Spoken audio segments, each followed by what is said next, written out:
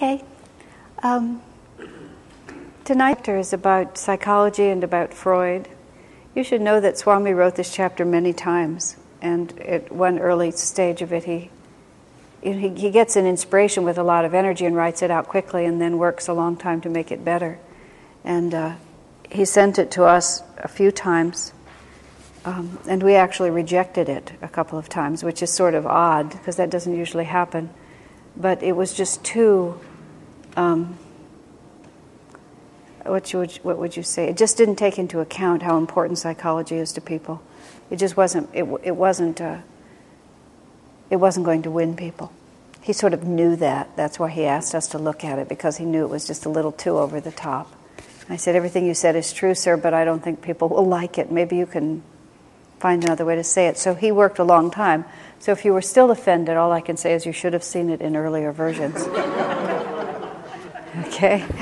So, and I was actually curious. One person has already spoken to me. I wonder how many of you did anyone have trouble with this chapter because of his attitude towards psychology or anything? I know you did. Did anyone else?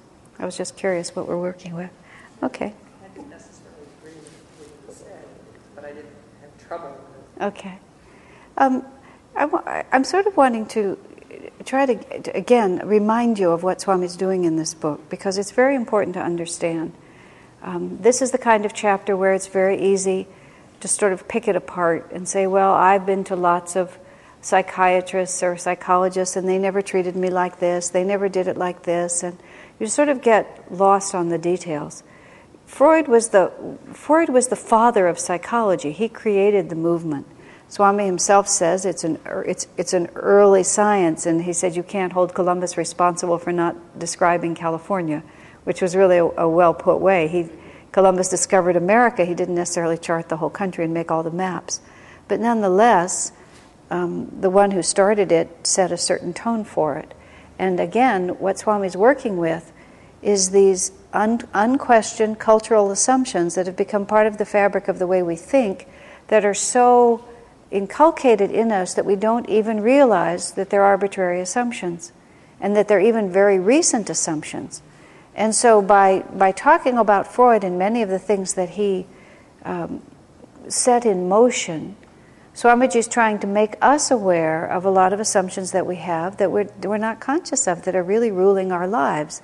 And has no respect for sacred cows. He just really wants to say what's really true.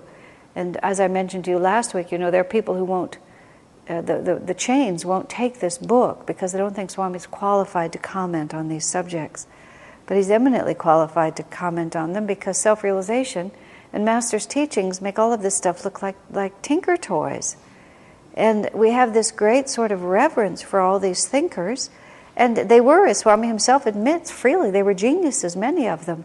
But they weren't saints, and they didn't really understand all of life. They just had some very clever and insightful things to say at the time, and they probably said them better and more interestingly and more creatively than any of us, certainly than I could. So it's not like I want to denigrate their work, but we're comparing it all to real truth, to self-realization and where we could really go. And there's a great deal of difference between someone doing a fairly good job of analyzing a piece of the mud puddle and someone else telling you really how to get out altogether.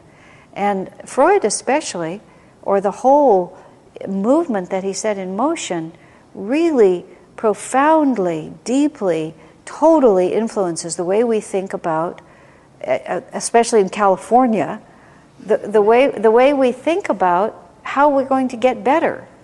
And a great deal of the time on the spiritual path, there's a lot of things on the spiritual path that are just extremely contradictory to the essential premises he set in motion. What is our true nature, and where does it really start, and how do you really get better? I mean, it's classically defined by this woman who came to Ananda at a certain point and had the opportunity, for some karmic reason. She was very new, but she got swept up quite quickly into all the activities around Swamiji, and she was spending a lot of time with him. I don't know if it was because of the job she was doing or what, I don't remember. But after a while, she decided that she really didn't want to spend that much time in Swami's company, because when she was with him, she forgot about her problems.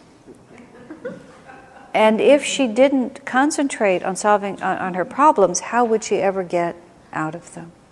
I mean, it was just like that's the essence of it, isn't it?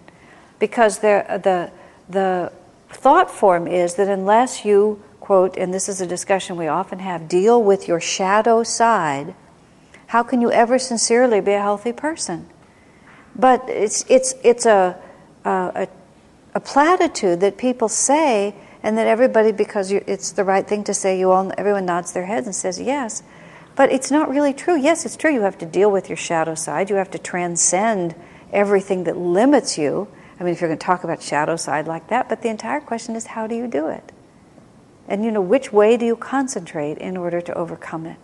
And, of course, it's balanced. Even in this book, Swami speaks of one of the issues that he really speaks about in Freud or traditional psychology is that there isn't a sufficient goal.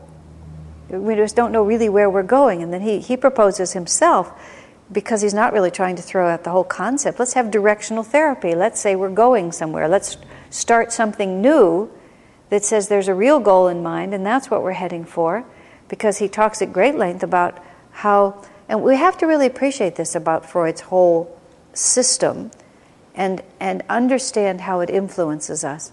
That Freud was dealing with really mentally ill people. I mean, like really mentally ill people. I can't remember clearly because I've only read a little bit. But, madhouse kind of people who were just off in other realities and had totally lost the ability to function in anything resembling a normal manner. And his fascination was with the world of madness. And so many of his theories were all based on people who found themselves under so much pressure that they just went away. They just slipped out. Swamiji, it's interesting. Swamiji commented once, because a friend of mine went into a very abnormal mental state. And I commented that I felt it was a spiritual crisis that they were really in. And Swami made the statement that madness, a certifiable madness, is a stage of spiritual growth. He said, not that I'm saying that crazy people are actually saints, like some people try to say, but he said that in your progress as a soul, there comes a point where you get a glimpse of what's actually being asked of you. And it's just so much that you can't reject it, nor can you embrace it, so you just go sideways for a while. You just go completely mad, and then you don't have to deal with it. You don't have to be worldly, you don't have to be spiritual, you just get to be nothing. And you get to, and you do that, like many karmic patterns, things like that become habits for a while. Suicide is a habit, madness is a habit. You kind of try it out. It usually takes more than one lifetime. And usually takes more than one lifetime before you'll find, you'll have an inclination. People will have an inclination to think in terms of having a nervous breakdown, or think in terms of ending their lives, even when you're not going to do it. And other people will never think of such things. I knew one woman, we just whenever things would get tough, she would always, with great intensity, talk about throwing herself off the edge of the building. And it just wasn't something that would occur to most people I knew, but her nature was such that it was clear that sort of had been how she dealt with things a lot. She'd just given up. And she wasn't going to do that this time, but it was always the first thing she thought of as a solution. And in the same way, people go mad. They just check out. Now, Freud's interest was in people who'd really gone crazy, and some of his ideas are more understandable if you think about someone who's really gone crazy. Somebody who found themselves pressed between two forces so strongly, their own impulses rising up and the suppressive influence coming down and just causing the cord to snap in the middle. And of course, at that point, what you would need to do is you would need to sort of find out what your reality is, identify that which is pressing on you, and then have the courage to go forward, to no longer allow yourself to be so repressed. And that's how Swami, describing what Freud was saying, that's the essence of it. But there's very interesting points that Swami talks about here. He talks about how every one of these thinkers that we have described, up to and including Freud, all see all of life in terms of these conflicting forces competing with each other. And just even that whole mindset of everything competing with itself, and even thinking of us as human beings in some kind of irreconcilable conflict with ourselves. And a great deal of our thinking, whether it's consciously articulated like that or not, often sets us at war with ourselves. Or even when we get on the spiritual path, we often sometimes think of the spiritual path in terms of it's fighting with other aspects of ourselves, and we see it in terms of what we can't have, and it's all a very negative mindset. And one of the themes that Swami's naturally talking about in this book is he's talking about cooperative communities. So he's talking about how in every aspect of our lives we want to work in a cooperative way with the forces that we are. So Swami starts by just with Freud's basic assumption that there is this thing called the id. I mean, I know about as much about Freud as there is in this chapter, so I'm not really going to be able to talk like I know more than that. But anybody who's been alive at all in the last few decades has heard people talk about the id. And I've learned more about what the id actually was here. I don't know where the word id came from, but nonetheless, there it is. But Swami says some very interesting things, because Freud makes the emphasis that this sort of animalistic desire for self-gratification and to have for yourself without regard for anyone is a natural and inevitable and forceful part of ourselves. But is it really? Swami just makes he starts with the first assumption, because Freud put a lot of sexual implications into that aspect of ourselves, and Swami points out that only man is sexually aberrant. It's extremely rare for animals to be sexually aberrant, and it's extremely rare for animals to be sexually obsessed. So this thing that he describes as our animal nature is actually very much a human quality. It's not at all animalistic. It's animalistic in the sense that it's degrading to human nature. And we call it animalistic because really, intuitively, we know that that's not what we are. But he sort of sets up this like we're all having to deal with this sort of wild animal that, gosh, if we only had the freedom, we'd all just be able to be as uninhibitedly sensual and self-aggrandizing as possible, and then we'd all be so much happier. But alas, there's this other force that comes in. Now, you can see that's a very distasteful and rather gross concept of human life, isn't it? But a great deal of what we see going on around us is really just pandering to that sort of level, like that's really where we're really at. And I know a lot of people, especially, late teens, early 20s, when you sort of first get your wings and get to sort of live a little bit, almost everyone, although not everyone, fortunately, but many young people, will start drinking and perhaps start being promiscuous the way life is these days, or used to be at least, experimenting with drugs, just sort of basically following out that idea that I would be much happier if I were able to just follow through on all these impulses. And many people will make a philosophy of the freedom to just be yourself, and yourself is considered to be very physical, very sensual, and that you're much better off that way. And there's still kind of like a subconscious undercurrent that pictures freedom a lot that way. But you can see that's entirely antithetical, not merely to the teachings of self-realization, but it's actually antithetical to our actual experience of life. And this is where Swami makes such a strong point that that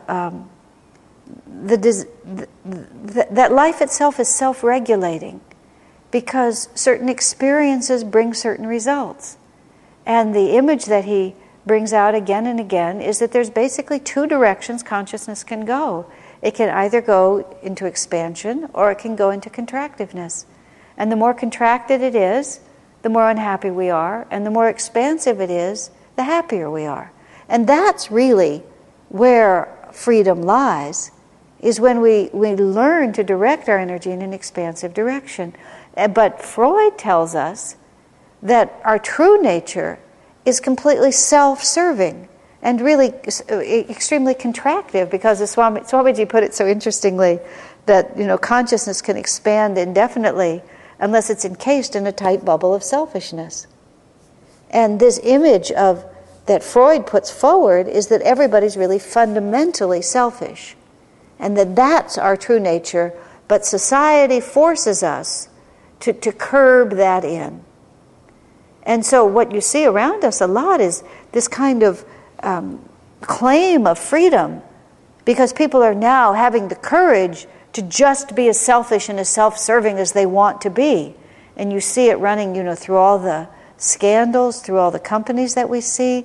There's an epidemic of cheating and among students and academics, and there's a moral disintegration, and there's a great deal of counseling that goes on that really says, you're not going to be happy unless you really get your needs met, unless you really get what you want, and just so much pushing, all really based, whether people think about it or not, on this underlying idea that that's our true reality, and if we repress it too much, then we're really going to suffer.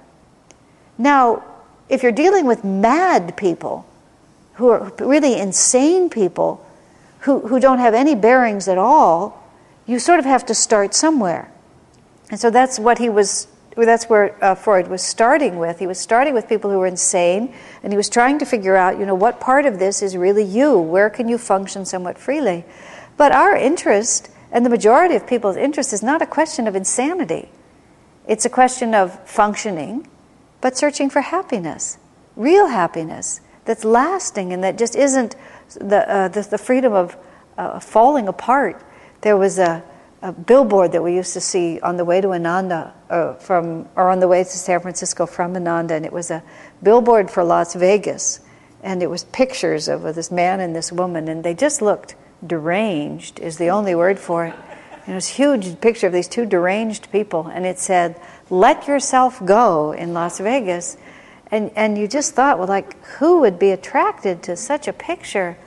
But of course, many people are attracted to such a picture because they're very persuaded that if they let themselves go and become practically deranged, then they're being true and natural. Now, we're not necessarily there, but there's a tremendous amount of advice, serious advice that's given to people that really is that direction.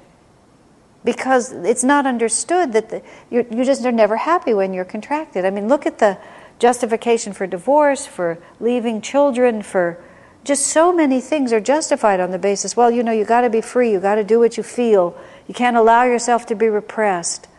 And yes, there is a certain amount of truth in it, but as a fundamental, the degree to which it has infiltrated our culture is just leading people terribly astray.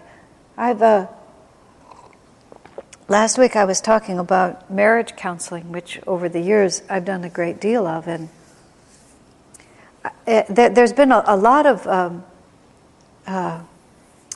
emphasis given to women about the need to stand up for themselves and to assert themselves, and all the different things that are there, and all of it's true. It's not like I really am against it, but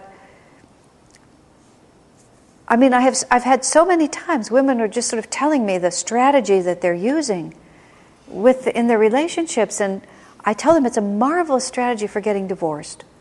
It's just it will really work. You will really be your own person, and you will also be alone. Because it's not genuinely expansive. It's really actually a commitment to what he calls the id. It's a commitment to the thought that the more I can just live in the smallest part of myself and have that kind of freedom, then the more powerful I'll be. Now, sometimes, however, and this is where it gets very complicated, It's like if you really are afraid of yourself and you really are repressed and a little bit insane that way, then you do have to first at least have the courage to be selfish before you can be genuinely transcending. But as a definition of humanity, it's enormously destructive. And that's what we're caught in a lot right now. People don't even know where to begin. And as a result of the sort of emphasis on all of this dark side, this is where what Swami starts talking about is this trying to solve problems by focusing on problems. And it's very interesting through the years at Ananda. There's been like virtually no times that I can think of where Swami's ever let us all get together and talk about what's bothering us. You know, and you would think in a community that once in a while you would have to do that. He just never lets us do it. And even if there's a group and somebody wants to start talking about what's bothering them, just what everybody does these days, which is they sit around and they talk about what the troubles are. It's just, Swami never operates that way. If there's, on occasion there have been difficulties among people that have reached such proportions that Swami's had to bring people together, you know, to try to sort through it. So there have been times when people will say, you know, I got my feelings hurt or something like that. But Swami will give it about, I can't sort of make my fingers narrow enough, you know. He'll give it about just enough for us all to realize that we're in trouble. And then he'll say, well, it doesn't matter what's happened, what are we going to do about it now? You know, it's always like, where do we go from here? Not where have we been and how have we suffered, but where do we go from here? Now let me sort of work with this for a minute. You can't be afraid of anything that you feel.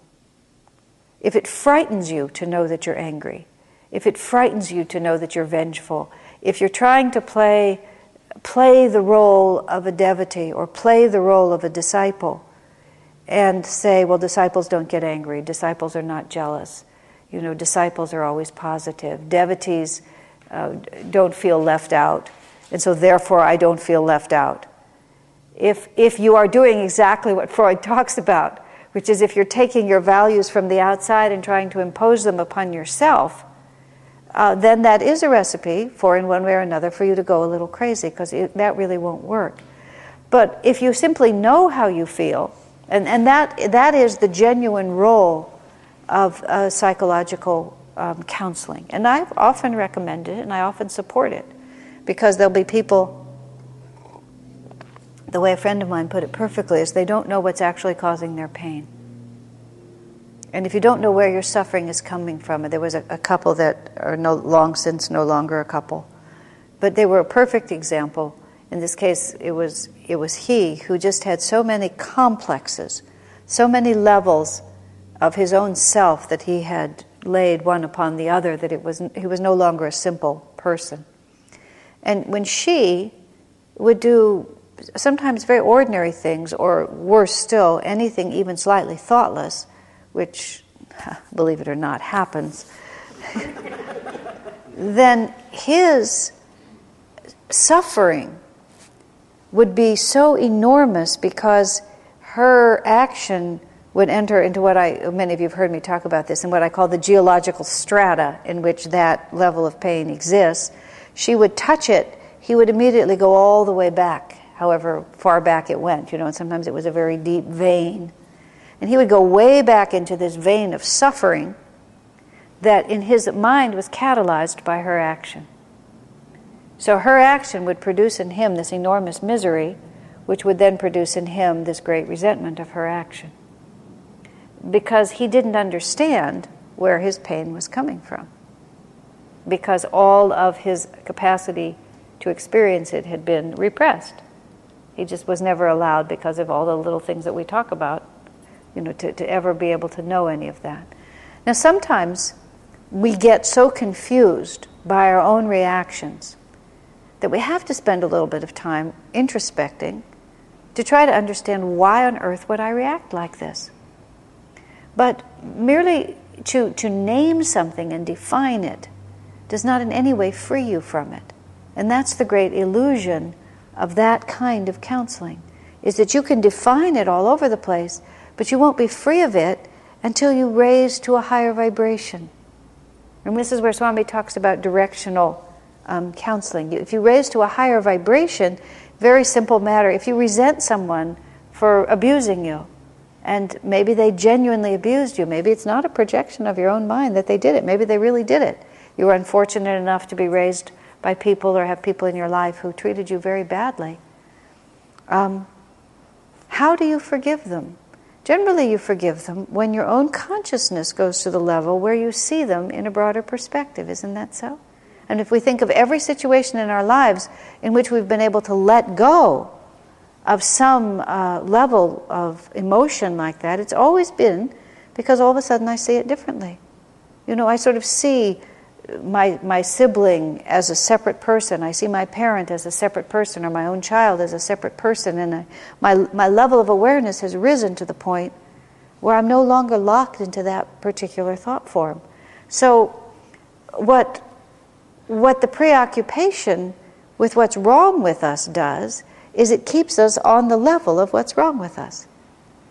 Whereas if, as Swami is suggesting here, instead of worrying about what's blocking our energy, we simply do that which causes our energy to flow, then very often we overcome the obstacles anyway. And as part of that is just the very picture of the fact that one is contractive and one is expansive. And he uses as an example that, you know, he talks about this community he visited that was really intently exploring its shadow side. He didn't actually, in this book, say the whole story there. What happened was about 2 weeks after he left, someone committed suicide there. I mean, Swami was very concerned about what was going on in that place, and it was people of goodwill. But their thought was, you know, we've just got to go in here and deal with all this darkness because of the thought of the idea that that's our fundamental nature. But really, we all have all those levels of resistance, but we can expand beyond them so that they don't dominate our consciousness so much. Or we can expand into a higher level of awareness. Though it's been dark for thousands of years, as soon as we turn on the light, there's light. And Swamiji talks in here about the years of Ananda as a laboratory for watching what works and what doesn't work in human nature. And he just makes a quick reference because he's not really talking about Ananda, but he's often talked about this through the years. He said all through the years, the people who've come to our community, he sort of uses Ananda as a very good example because he says it's just this very small laboratory in which human nature plays itself out in a sort of little controlled setting. And you get to see different people act out different choices, and you kind of get to see what the fruit of each of those different choices are. And one of the very common things, especially in the early years of Ananda, was people who would say, I'll get involved and I'll help the community just as soon as I get my own life together. But I can't really, take this job or do this service until I get my own self together, until I get my family together, until I get my house together. And invariably, and it really is invariably true in 3 decades of this, such people never get their lives together.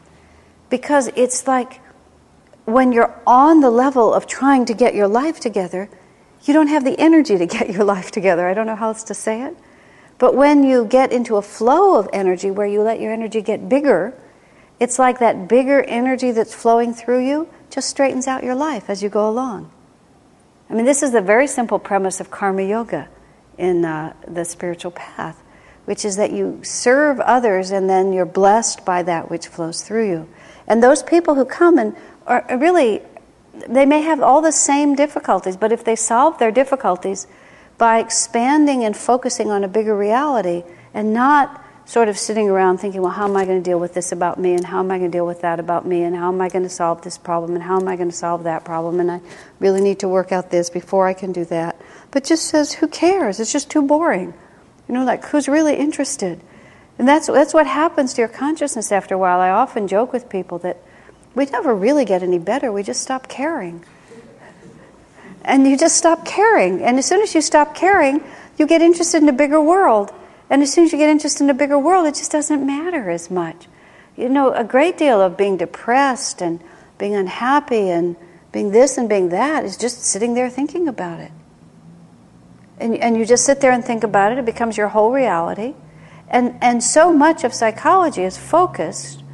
Not good counseling. But the premise of it still is that I've got to deal with all of this. Even this, you must deal with your shadow side. I don't even know what people mean by that. Never really put out enough energy to find out, because I've just never been able to relate to it enough. But so often in our community, people will get upset. They don't do it so much anymore because Ananda is so strongly established. Now it's like, well, we're having the reverse problem in our schools because our schools are still so new. Education for Life and the school that we've been running it here for 10 years, or even a little more than that. But still, we haven't yet created the authoritative mystique that Waldorf has created for their system, or Montessori has created for theirs, where nobody dares question. It's just, this is the way it's done, and everybody just accepts that this is the way it's done.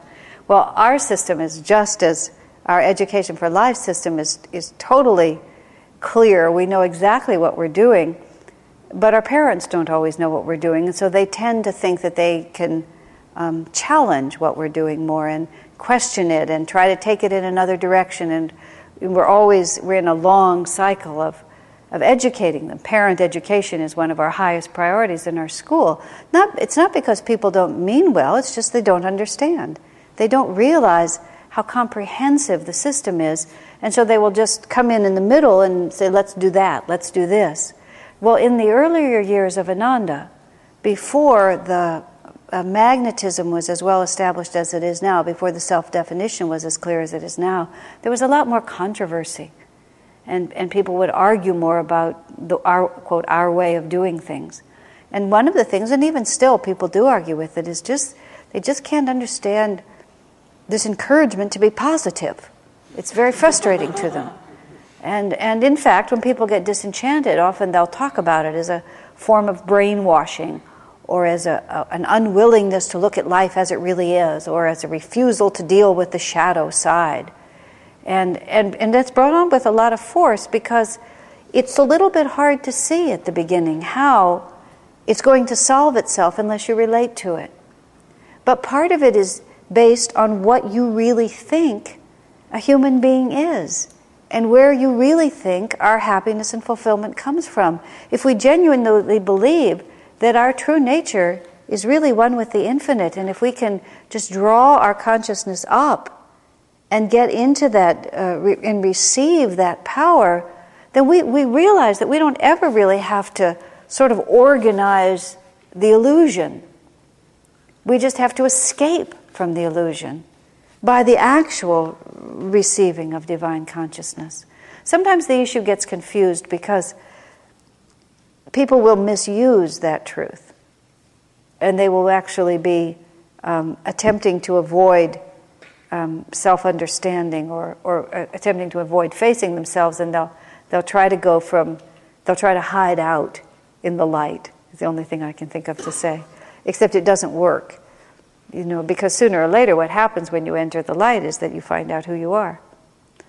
But sometimes people's misdirected energy actually works out fine in the end, because if they're sincere in their desire to come into divine awareness, then sooner or later whatever they have to face will also come, and they'll have to face it. You can't cheat. You can't really sort of get out of the situation. Sooner or later it comes to the fore. Women, all of us in the years that you all have been here, you've seen many cases of it, of people just, and in fact really just getting themselves to the point where they're strong enough to face something they weren't strong enough to face before. And sometimes it looks like a collapse, but it isn't really. It's just the natural progression of working out your karma.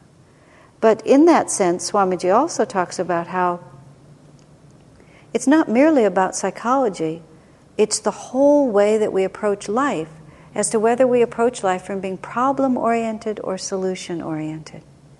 And it's a very important, just utterly fundamental Ananda attitude. And it's a tricky one to really catch, because sometimes we just think we're being practical. Sometimes we just think we're being realistic.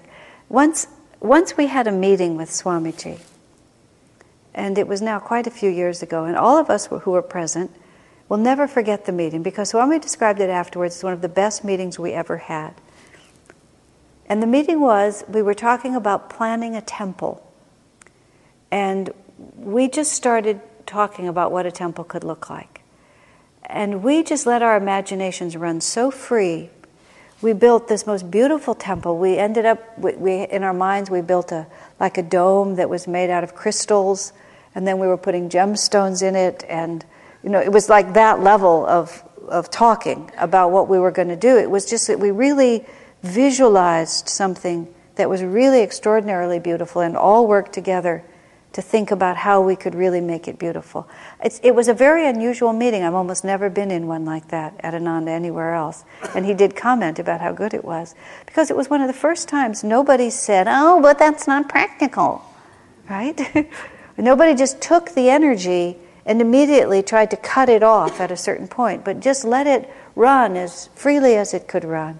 Swami often talks with great respect of Walt Disney.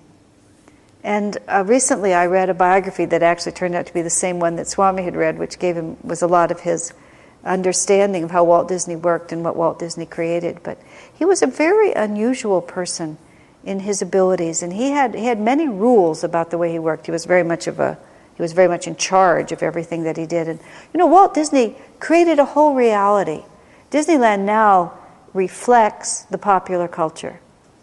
Now Disneyland takes what's popular, has brought it in, you go there, you're seeing the popular culture. But when Disney did it, he created a culture. It didn't exist, and he just saw it, and he created this. And in this biography, it's very funny, because he's showing his daughter one of his new films, and his daughter says, "Daddy, it's so corny." And he says, "And what's wrong with corny?" Corny is good. And in fact, corny is good, because it was sweet, it was innocent. It was enjoyable. Now the culture just won't put up with it as much, although such things are still very popular. But one of the things that Walt Disney did is he never allowed any of the financial people to come to his creative meetings. And he even told a story about, sort of when he was getting a little on in years and he wasn't quite in total control of things, a couple of the accountants showed up at one of the planning meetings, and he just got very, intently, "Absolutely, what are you doing here? Go back over to your side of the company." Because he never wanted there to be any kind of sense of limitation when he was really expanding things. And somebody was telling him that something so-and-so, that it could be done. He was describing how it could be done in terms of what the different options cost. And Disney was extremely stern with him and said, "I don't want to hear how much it costs. I want to hear how it should be done. Just tell me how it should be done, and that's how we'll do it." And everything that he did with the sense of the creative best of it, instead of starting first with some sense of what the limitations were and then letting his creativity be defined by that.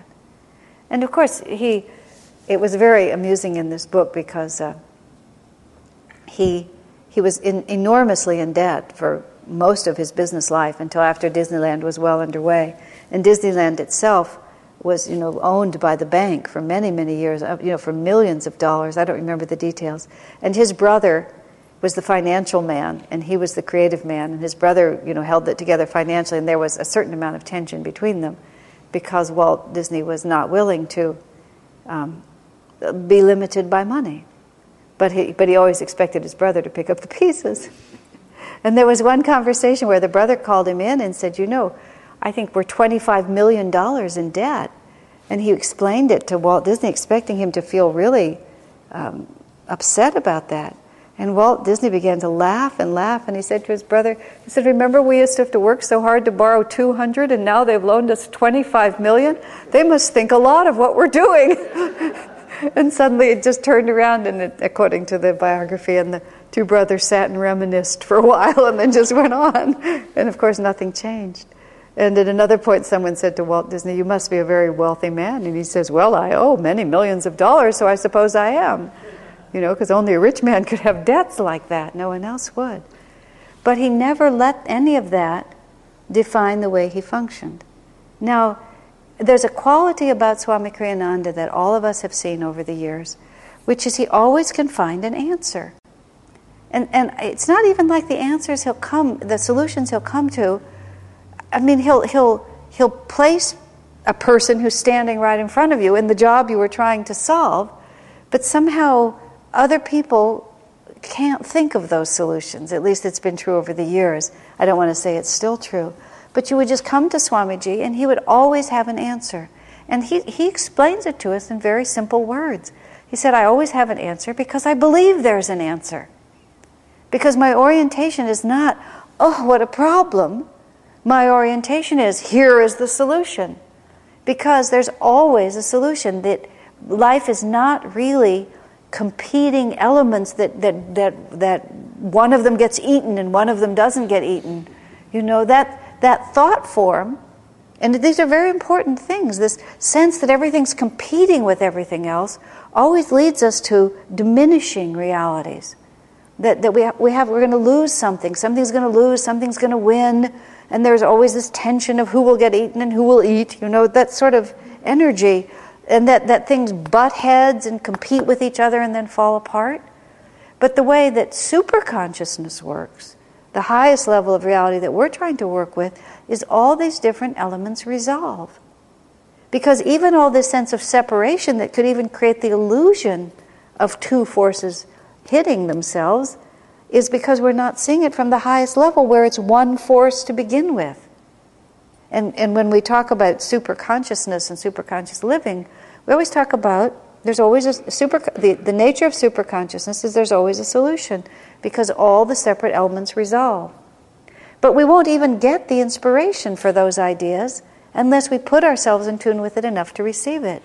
And Swami then again talks at great length. You know, what is our consciousness anyway? Where does our consciousness come from? And he speaks emphatically about one of the limits of the whole Freudian approach or psychology in general is it doesn't have a clear sense of what we really are and where consciousness comes from. I mean, I think one of the obstacles too is it doesn't include reincarnation, but that's something else. It tries to find causes in too small a framework, and often you're just twisting everything to try to make it true because it started before you can remember. And that also sort of gives you a sense of limitation. My God, am I not only going to have to psychoanalyze this set of parents, but the one before and the one before and the one before and the one before and the one before? Sometimes when I'm talking to parents who are, I'm going to actually use the board, unduly upset about their children, you know, just really concerned about something specifically that they may have done to their children or what may be happening. This is my favorite picture. I'll draw an arc like this. And I'll say, you know, this is the trajectory of a soul, of a soul's long evolution, not just one lifetime. And in that evolution, you know, you have many, many lifetimes. Lots and lots and lots and lots and lots and lots and lots and lots and lots and lots and lots and lots and lots of lifetimes. And in every lifetime, you also have a period of time in which you live with your parents, which is about that big, you know, in which they influence you. And so here we are, and then maybe there's you, like right here. And you try to think whether you are actually determining the fate of the child that you're raising, or whether maybe something else may be involved in what's happening here, right? And also when you think like this, you can see the folly of spending so much time on each of the little tiny bits of what's going on here. And this is again where Swami, when he's talking about, you know, all the scientists who receive their different ideas, and Darwin and Wallace and Leonardo da Vinci and Einstein and everyone who has any real capacity to bring something forward, they don't squeeze it out of their brains. They tune in to this greater power. He makes it so beautifully about how Leonardo had the capacity to individualize the inspiration he was feeling in a uniquely beautiful and interesting and creative and extraordinary sort of way. But it was the flow of energy that was available to everyone. It was the same. He was just a 1,000-watt bulb, and everybody else plugged into the wall was, you know, a 25 or a 30 or something like that. But it was all the same energy that's flowing through. And also when we think in terms like that, it helps us to understand what it is that we need to tune into. I was trying to go somewhere else with that. Let me think for a moment where it was.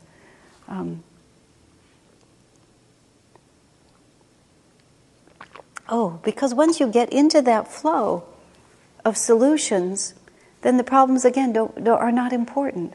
But as long as we're thinking about all those problem consciousnesses, they just always lead one to another. I remember one of the most extreme examples was in the satsang we were in.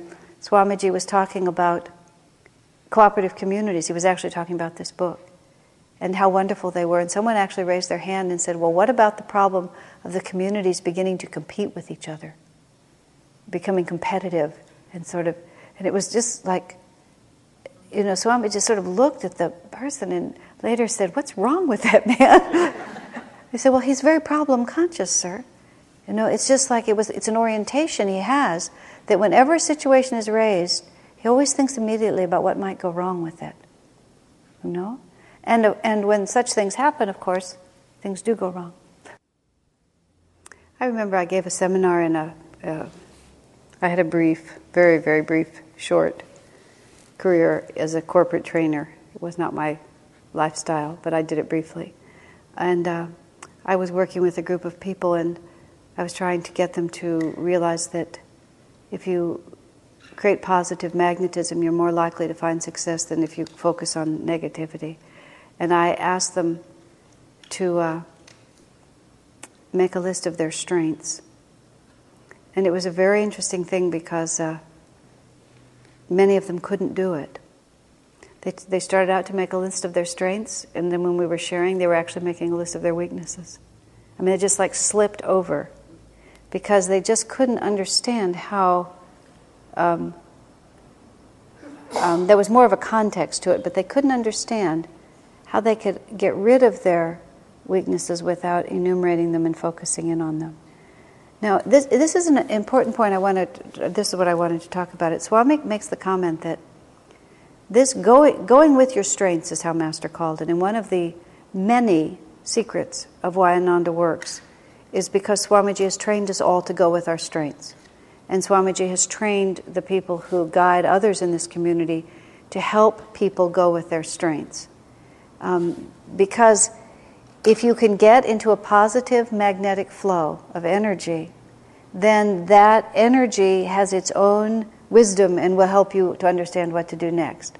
If your energy is blocked and you can't do anything, and there's nothing flowing through you, then there's no fresh understanding, there's no enthusiasm, there's no fulfillment. Master actually even went so far as to say, if a test is more than you can do and you know you're going to fail, then the better part of wisdom is to run away from it.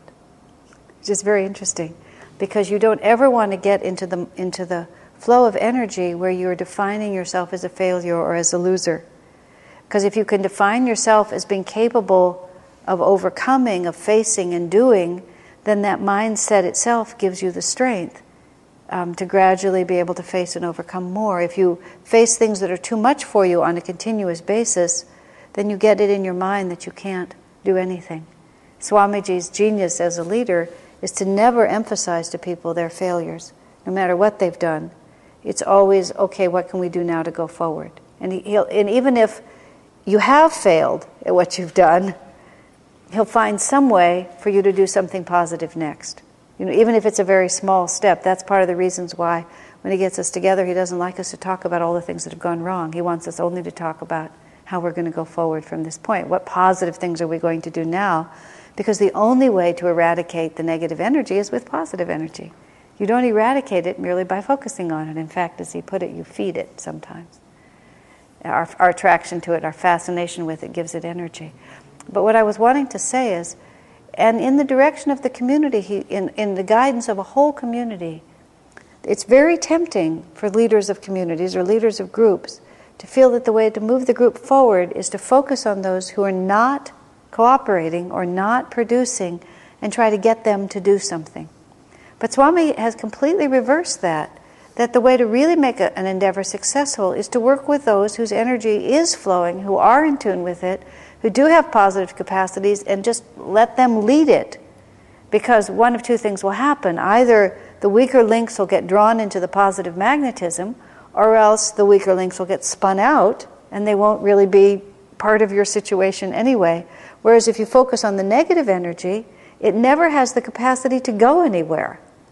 It just, even if you bring it from negative to normal, it doesn't take you anywhere. And one of the things that's really destroying our country and our educational system and many aspects of our culture right now is that we have an obsession with trying to move the bottom and doing very little to magnetize the top. And in fact, we've started trying to equalize down. That's the craziness that's going on in our public school system is, in order to create equality, we're trying to pull the top down. And in so much of our school programs are all oriented to trying to bring the bottom from nothing to one. And it's not that we don't want to bring the bottom from nothing to one, but the best way to bring the bottom up is to create a great deal of magnetism going forward. And that whole orientation, again, is just all part of this problem consciousness that to a certain extent really started with this whole psychological way of looking at things. That we need to focus on our problems in order to deal with them, instead of focusing on what we can do in a dynamically positive way. And you see again how interwoven all this goes, and how so much of the confusion of our culture comes from a lot of these basic assumptions.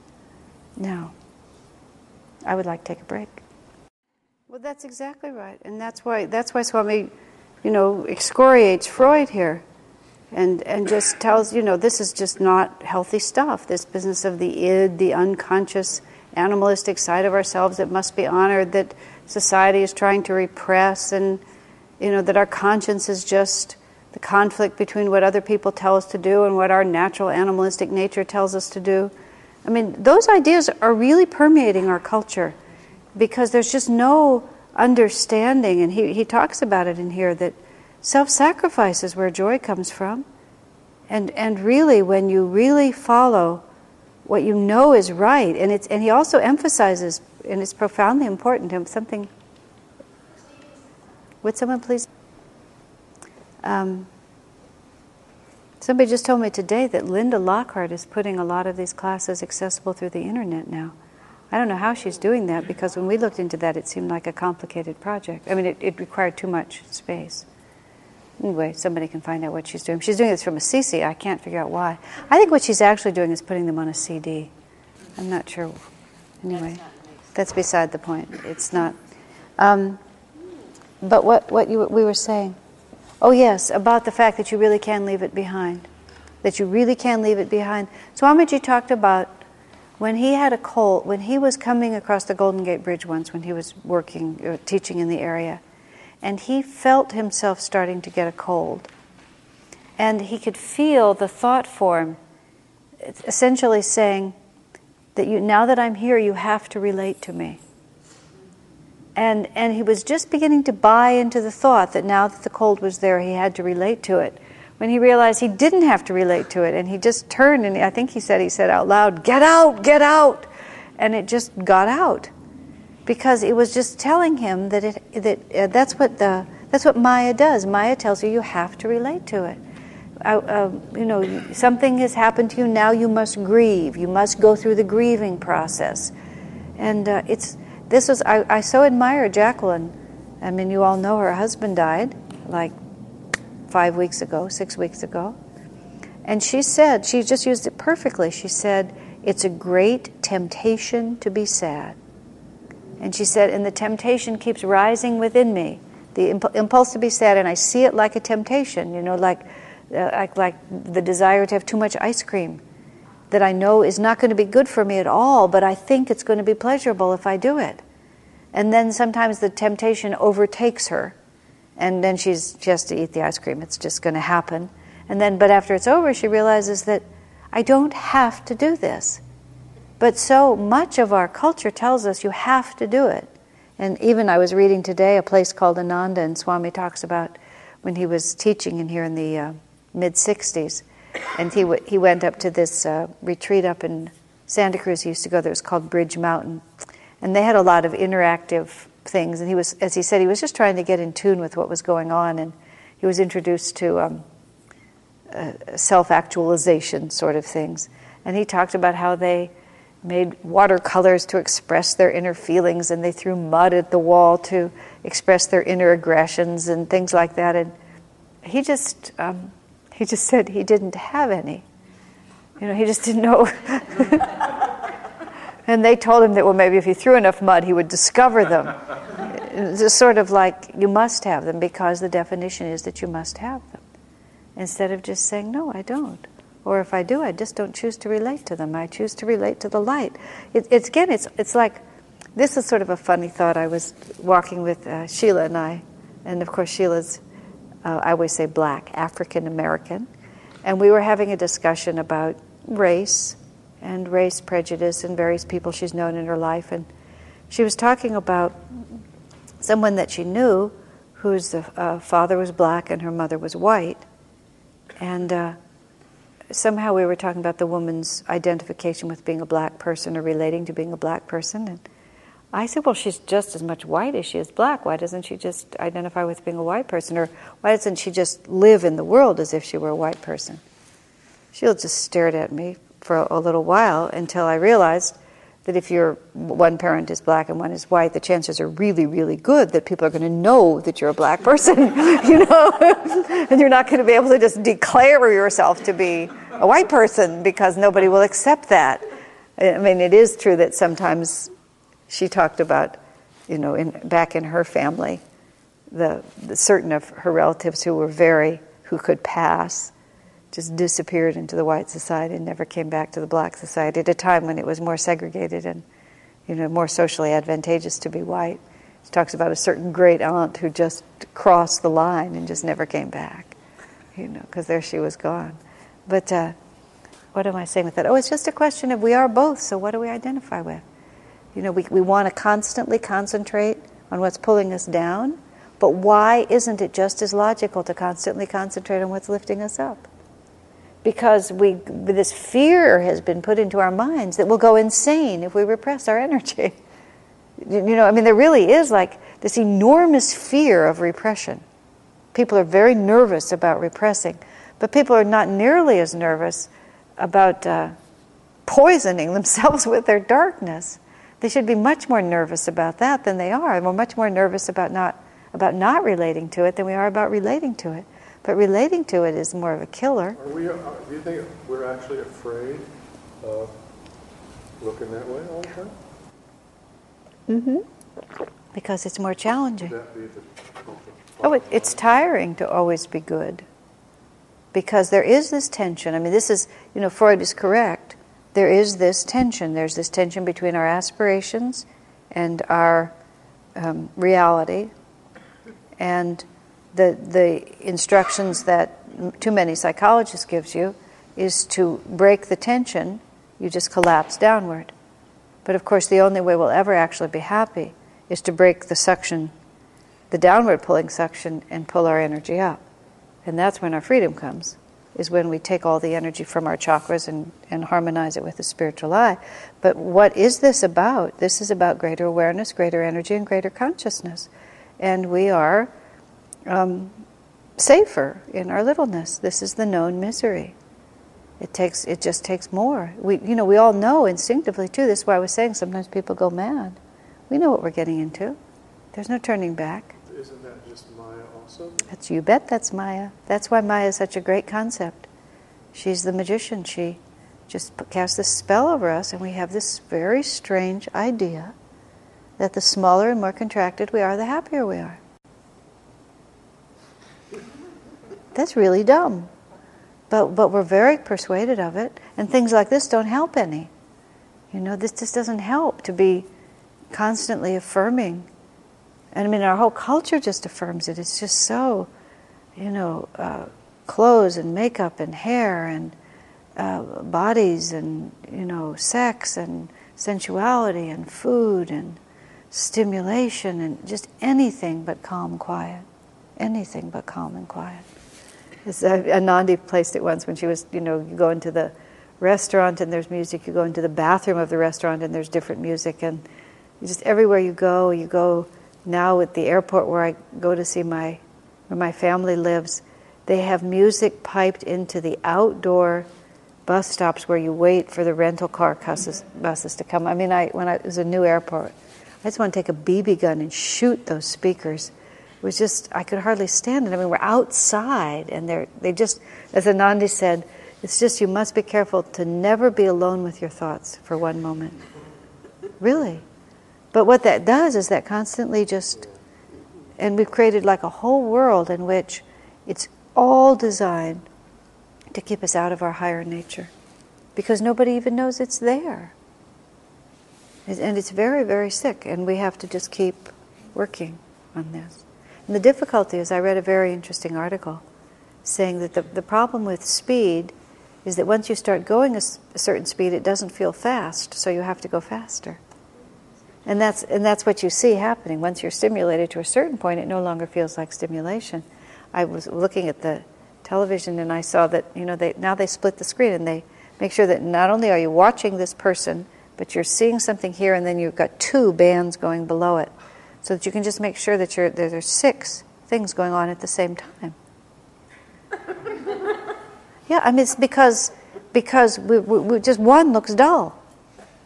And just watch the speed at which things go, even in the movies, and the loudness. It just goes faster and faster and faster and faster. So your mind never can stop. All of it's designed to just keep you out of your higher self. It's bad news. Because nobody knows. They think that's what will make us happier. It's really just, they're not calling it the id, but that's really what they're doing. They're trying to drag you down to the lesser self. So even if nobody's talking about Freud or free association on couches or anything like that, we've just totally bought the concept. We've bought the concept that we need to go down in order to be happy. And as you see what a horrible concept that is. But nobody around you is talking about it. That's not what they think.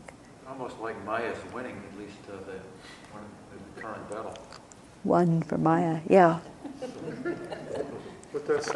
But this is good times. The Lord set it up. That's the way the Lord set it up. We're in a transition yuga, and it's a mess. Yeah, it's a mess.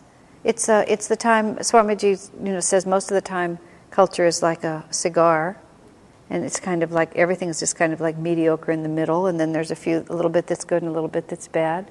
But in times like this, it forms itself into a dumbbell.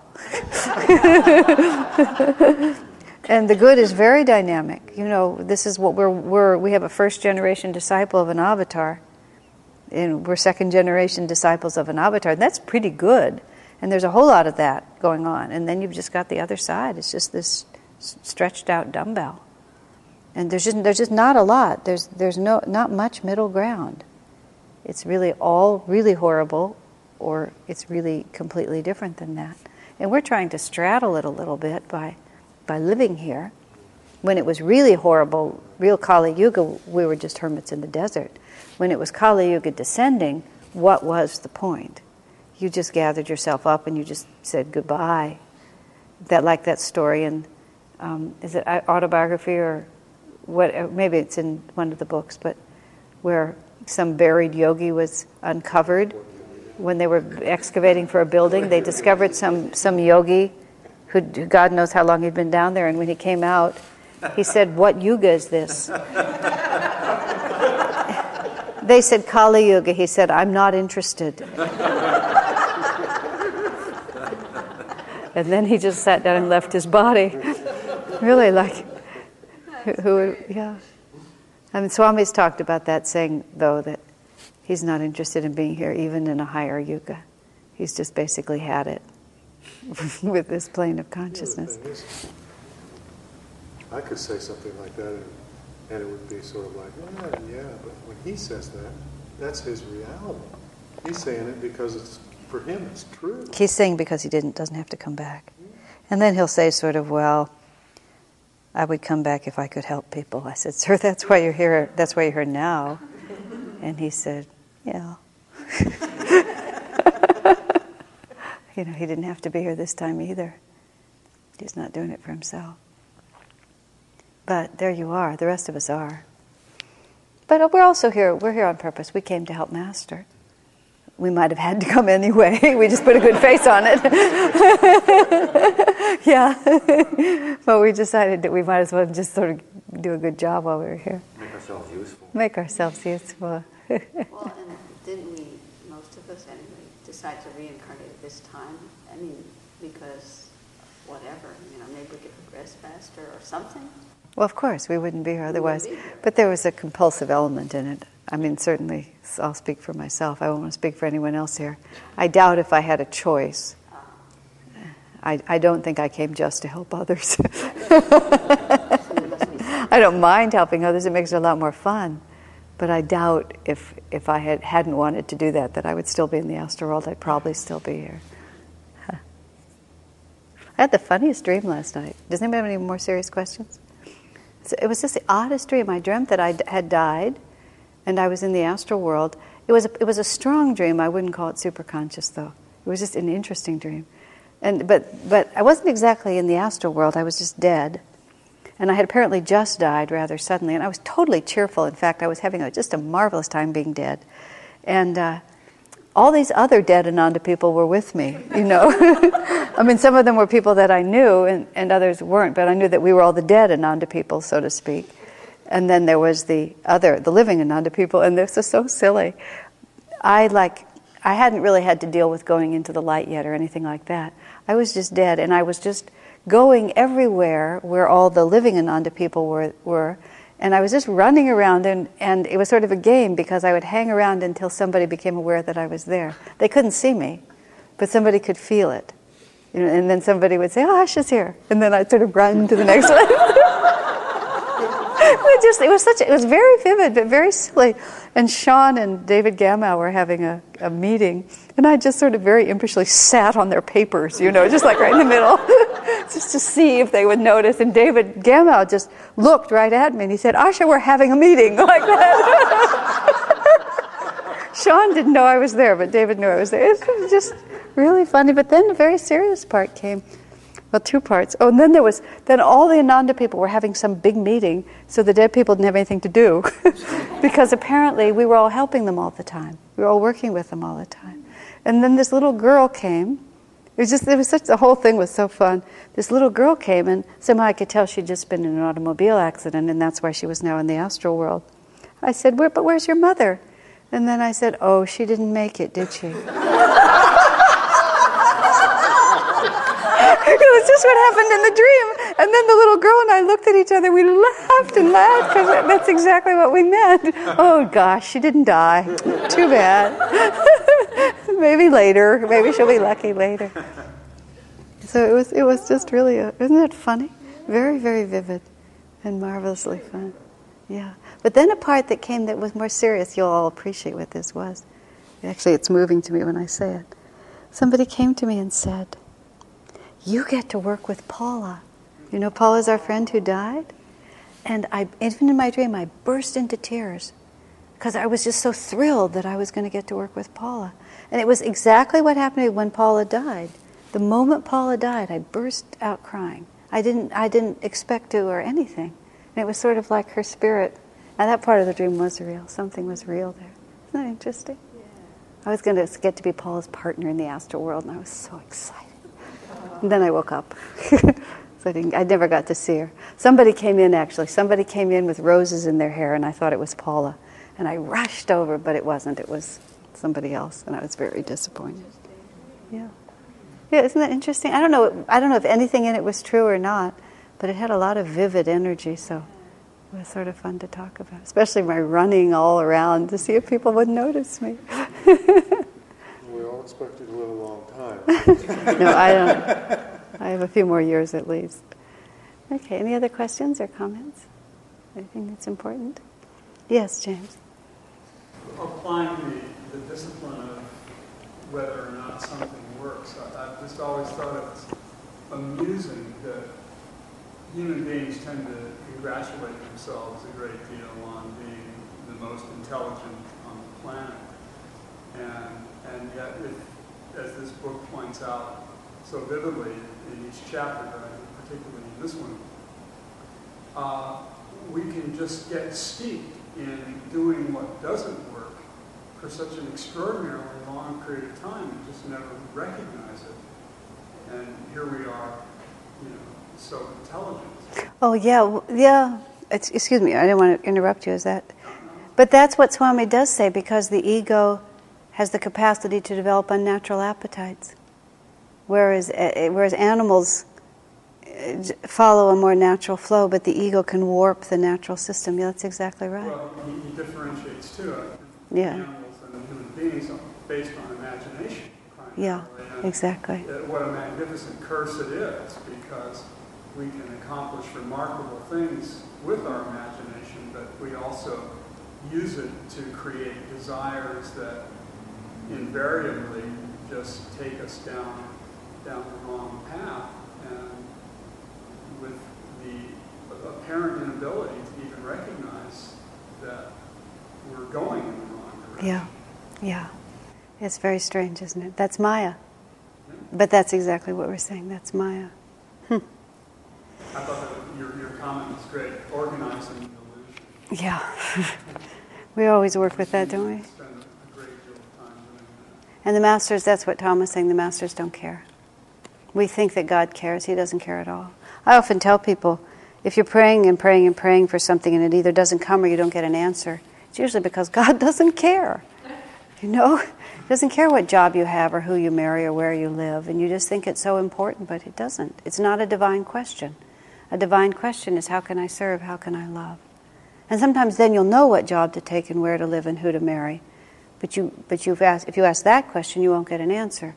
If you ask, how can I be more in tune and how can I serve, then often the question that you're actually the question that prompted the question will also be answered. Because there is a divine answer to those questions. Yeah. Terry, one time was talking about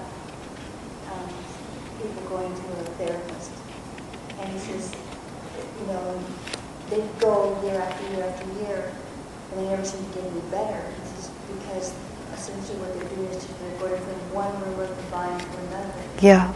And it does. I've seen it so many times where the person never really gets any better, and they still think they're not good enough, so that they're still in the same place. And like Tom said, they're not looking out of the left. Yeah. Or They don't think they're good enough. and there's too much. Well, because once you start looking at what's wrong with you, it goes on for a really long time. It just, where do you stop? And you stay focused on yourself. That's where we started, when it's an attitude that doesn't work. I mean, the master, if you get in tune with a higher consciousness, Swami talks about how Bernard, when Master was at Mount Washington, how Bernard had so many physical problems, but as long as he stayed in tune with Master, he was fine. And as soon as he began to get out of tune, even his physical body began to manifest all the problems again. So it's very, but to speak of your mind. Well, I think we've done it. Good night.